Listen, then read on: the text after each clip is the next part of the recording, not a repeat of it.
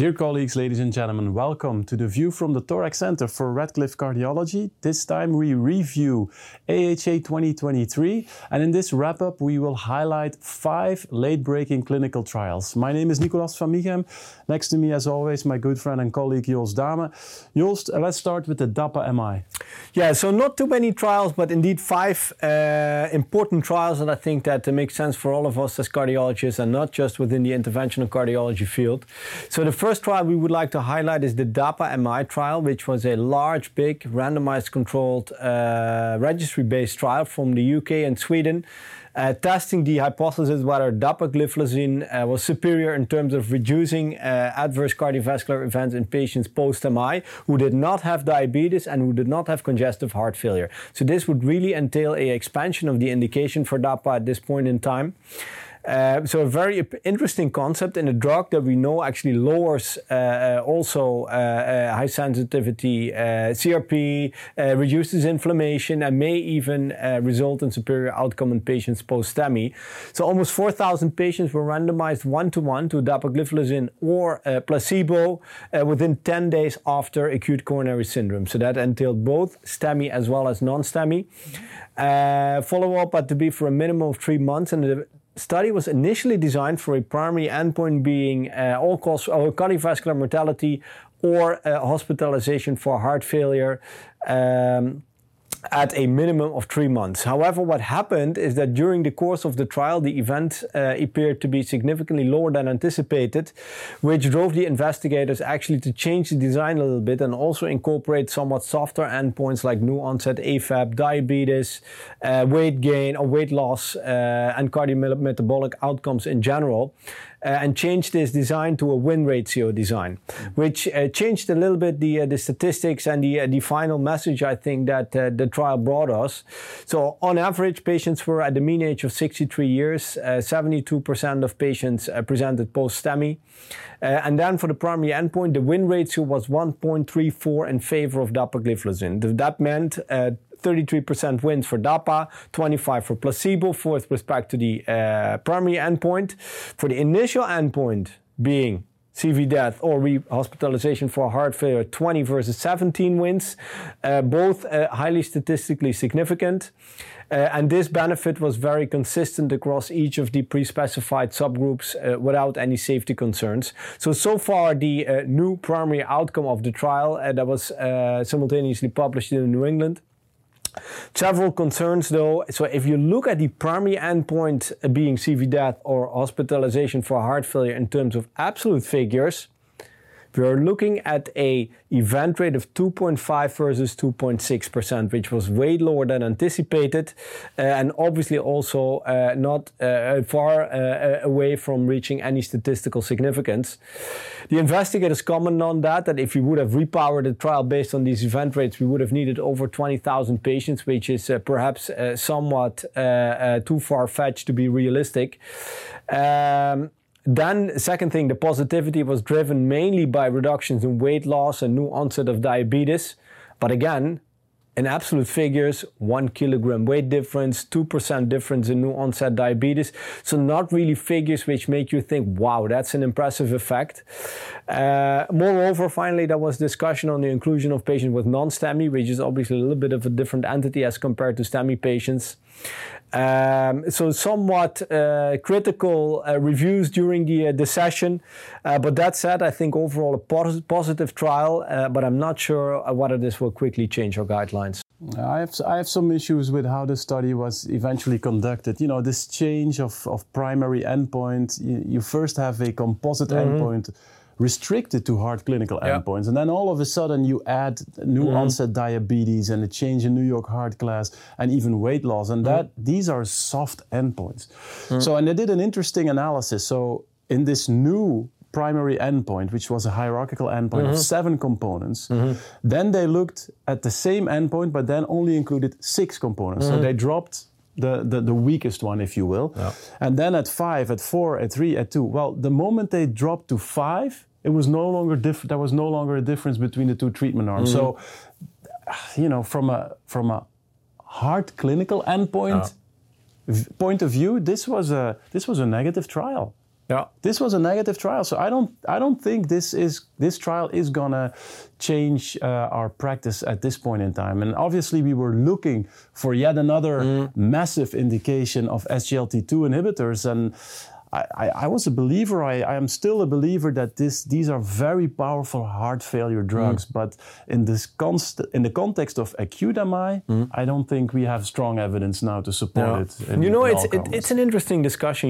As with most of the trials we will present. I mean, you are absolutely right.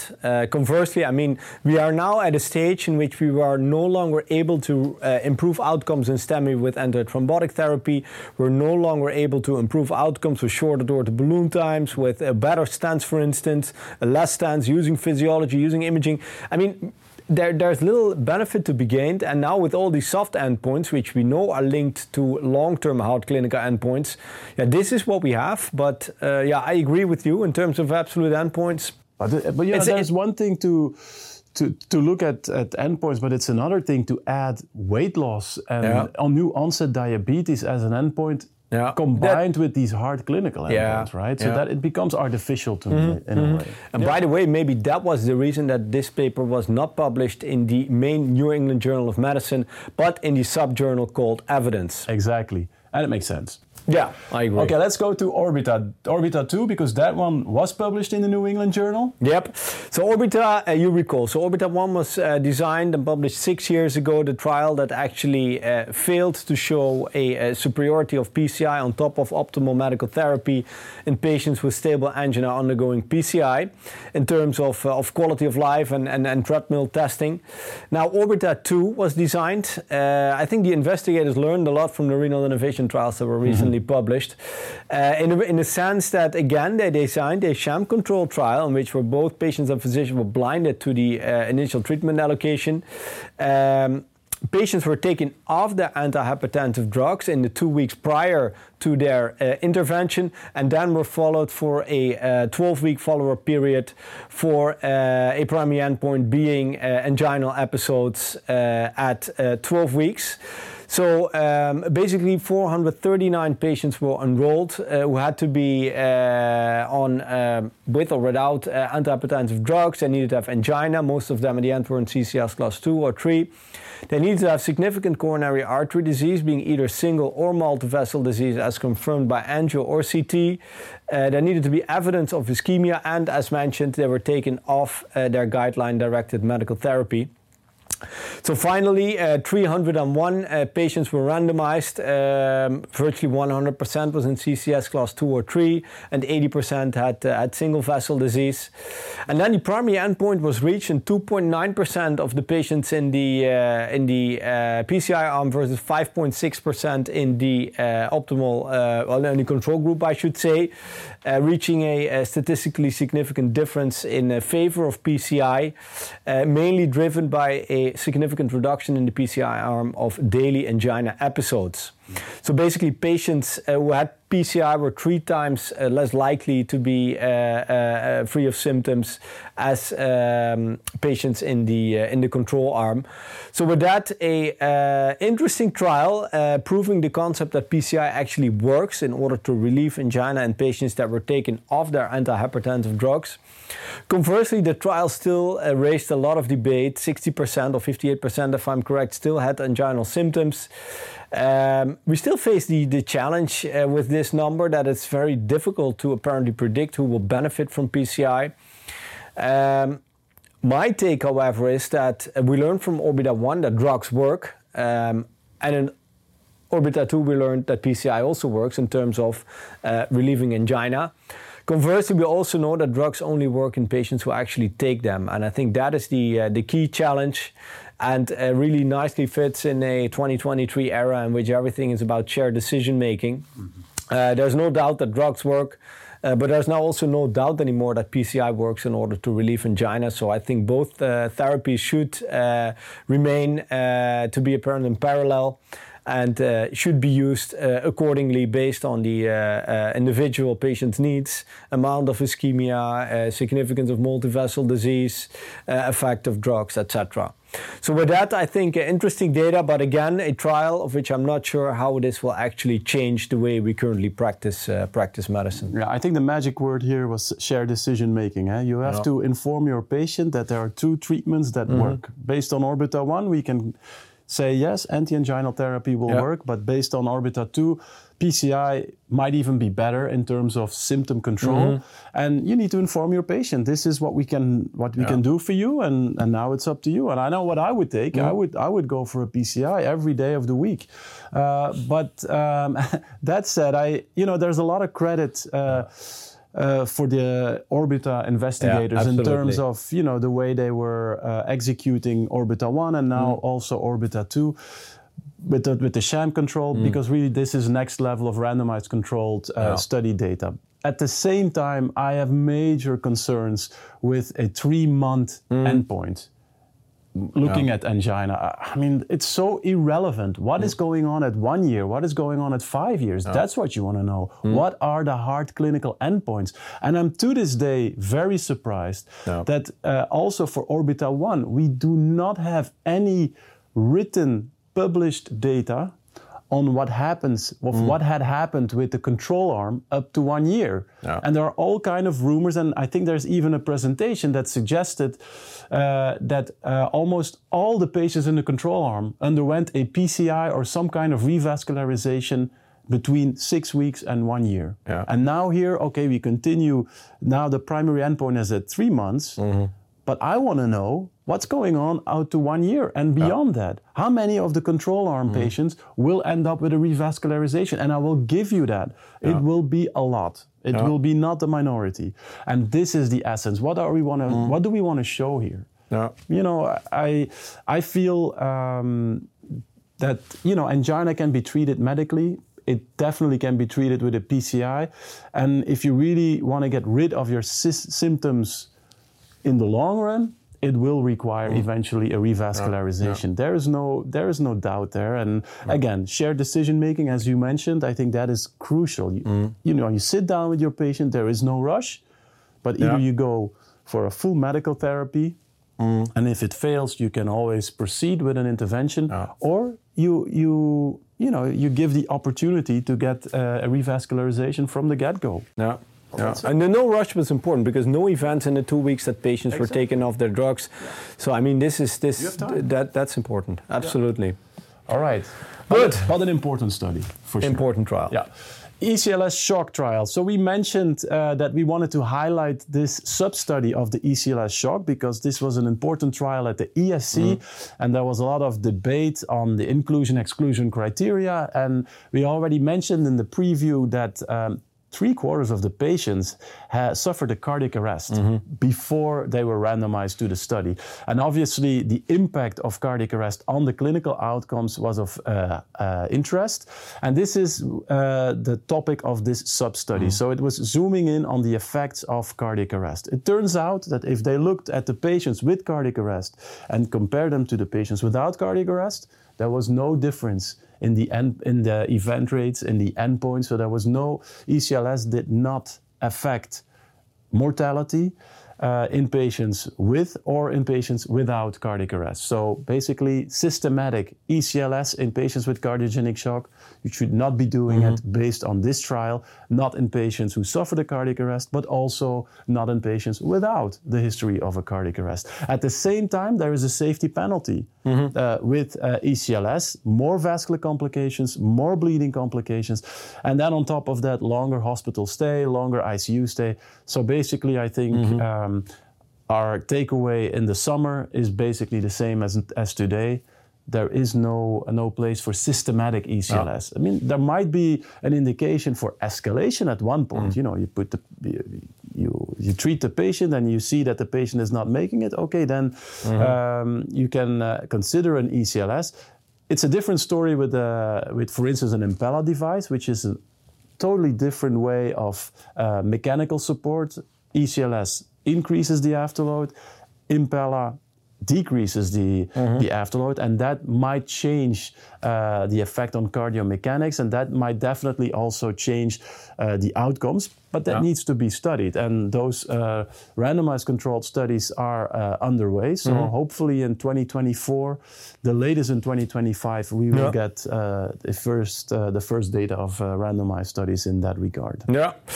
So outcome indeed that we already anticipated a little bit, but to me, I think it's still striking. I mean, 49% mortality, irrespective of time to ROSC, irrespective of out of hospital cardiac arrest or not. So apparently, with this device, we are at present not able to, at least on a mean scale, improve outcomes, even in a population of patients that should have had an electrate above 3.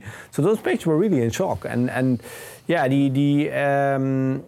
ECPR apparently was not able to improve end organ damage, and as at least when that would be reflected by all-cause mortality. So and then that said, Jules, I think if we want to study mechanical support in the context of cardiogenic shock, we need to exclude patients with cardiac arrest. I mean, in this trial, more than 320 patients, I think 324 patients out of the 420 patients had an out-of-hospital cardiac arrest. I mean, that's a different patient population. So the call to future investigators and investigations, please exclude these patients if you want to study mechanical support in cardiogenic shock. Then we moved to 2 other trials, the Artesia and the SELECT trial. The Artesia trial was an interesting one in patients with subclinical atrial fibrillation. And subclinical atrial fibrillation was defined as atrial fibrillation for 6 minutes up to 24 hours, documented on an ICD or a pacemaker in over 4,000 patients. And these patients were at a high risk for a stroke because their CHA2DS2-VASc score was almost 4. Their mean age was 76 years old. 1/3 of the patients were women. The inclusion criteria were either age higher than 55 and a CHA2DS2-VASc score of 3 or higher, or age above 75, equal or above 75 years old, or a history of stroke. So these patients had a very high risk for stroke. Despite that high risk, the annual stroke rate was only 1% per year, which is quite low and definitely lower than anticipated. At the same time, half of the patients obviously were randomized to a full dose of apixaban. The other half were randomized to aspirin monotherapy. Turns out that apixaban significantly reduced the composite primary endpoint of stroke and systemic embolization with 37%. And this was significant. And there was also obviously, there were more bleedings. You can expect that. If you have more potent anticoagulant therapy, you will have more bleedings. Although the bleeding rate, the major bleeding rate of 1.7% versus 0.94% was... in this high-risk patient cohort. And this is manageable. And also of note, you had no excess at intracranial bleedings or life-threatening bleedings. At the same time, so this was a positive study. And basically...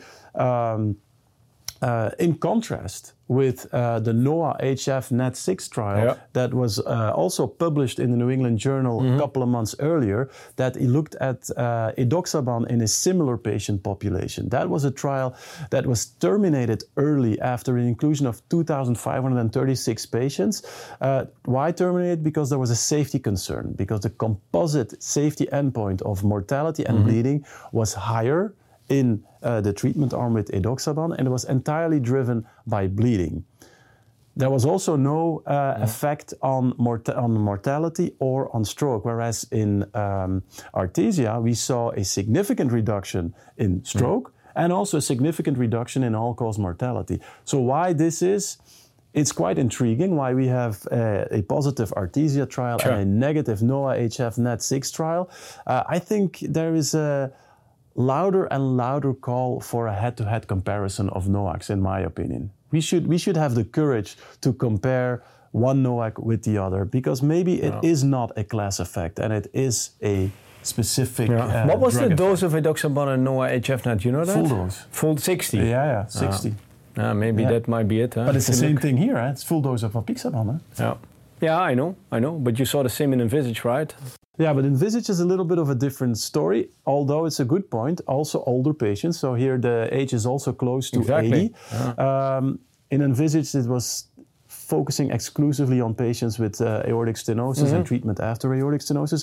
But maybe we are on something there. Maybe we are over-treating these elderly patients with the full dose of edoxaban. Might be, but this is another argument in favor of a head-to-head comparison, because this is an interesting finding. And I mean the number of patients that would apply to these definitions, it's high. Oh, yeah. So a trial would be highly relevant. I agree. Yeah.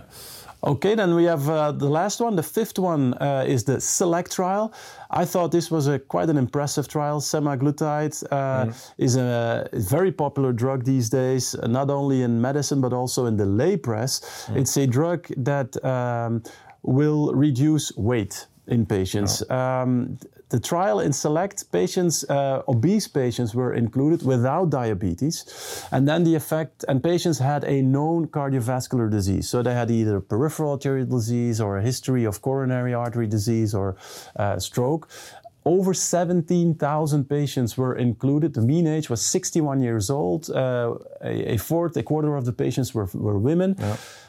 BMI, BMI was 33, so obese patients and no diabetes. So the hemoglobin A1C levels below 6. Also low LDL cholesterol levels, only 78 milligrams per deciliter. The primary endpoint was cardiovascular death, MI, and stroke. So the hard clinical endpoints, well, semaglutide was superior to the control arm with a 19% relative risk reduction in favor of the treatment arm, with also a trend to lower cardiovascular mortality and a significantly lower all-cause mortality.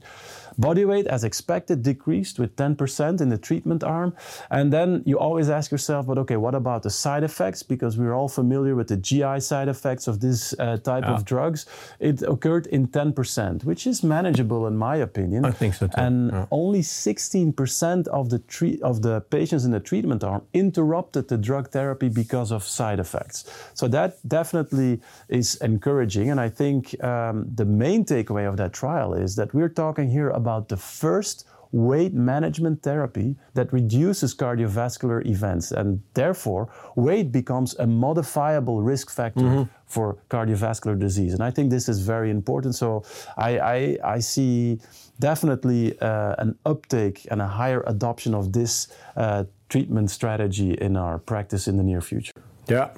So this drug is indeed a game changer, so to say.